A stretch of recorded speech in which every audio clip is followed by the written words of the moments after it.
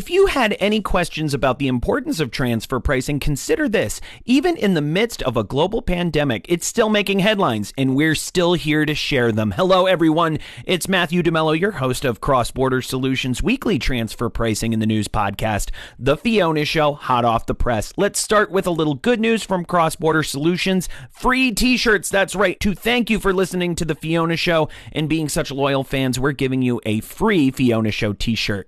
And I must say, they're pretty stylish. Go to xbs.ai/Fiona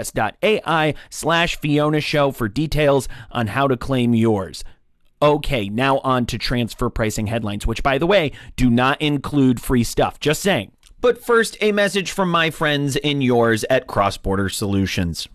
A global pandemic, a grim economic forecast, feeling the squeeze, an R&D tax credit can help lower your burn. If you qualify, the IRS and some state governments will give you a tax credit equal to 10% of your company's spend on development activities. You can even take the credit against payroll taxes if you're in the red. All you have to do is claim it. So what's stopping you? If an expensive application process is turning you off, sorry, now you really have no excuse. Cross Border Solutions AI-driven R&D tax credit software eliminates the need for pricey consultants and allows you to apply for R&D credits all over the world for one low fee. After all, why should you have to spend your whole R&D tax credit on getting your R&D tax credit?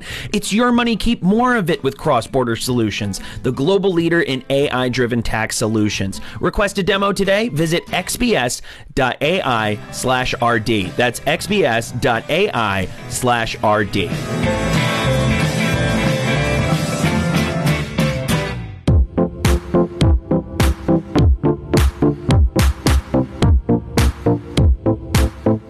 You may have noticed a growing momentum towards countries rolling out digital services taxes, which is why it came as a surprise when the Czech Republic recently decided to pull back on its own. Last year, the country had proposed a 7% digital tax, one of the highest DSTs we've seen, and had planned to roll it out this year. But now the Czech government wants to wait for an international agreement, which it hopes to see next year. Ha! Ha!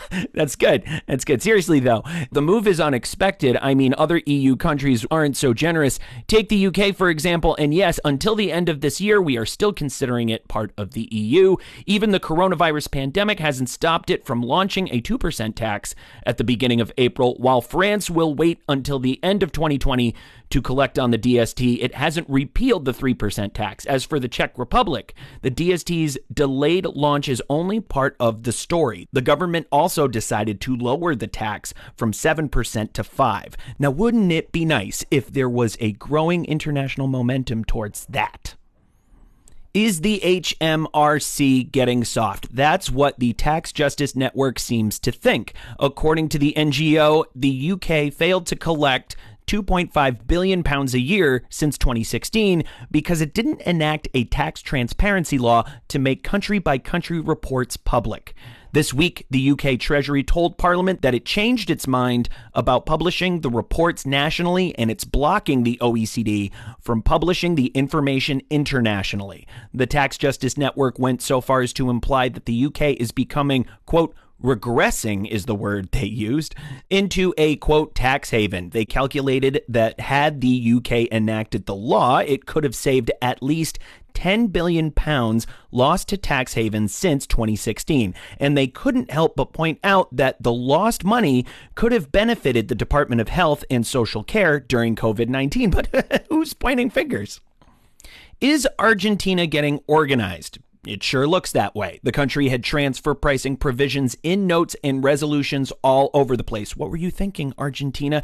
And it's finally brought them together under one written umbrella. Of course, we can only list a few provisions here, so we'll give you some of our favorites. First, the tested party will be the domestic party, except in the case of the profit split method. Then both parties are subject to testing. Next, if there was confusion before about how to build the interquartile range, now you'll have specific instructions. Are you using non-traditional transfer pricing methods to identify the arm's length range, for example, the discounted cash flow method?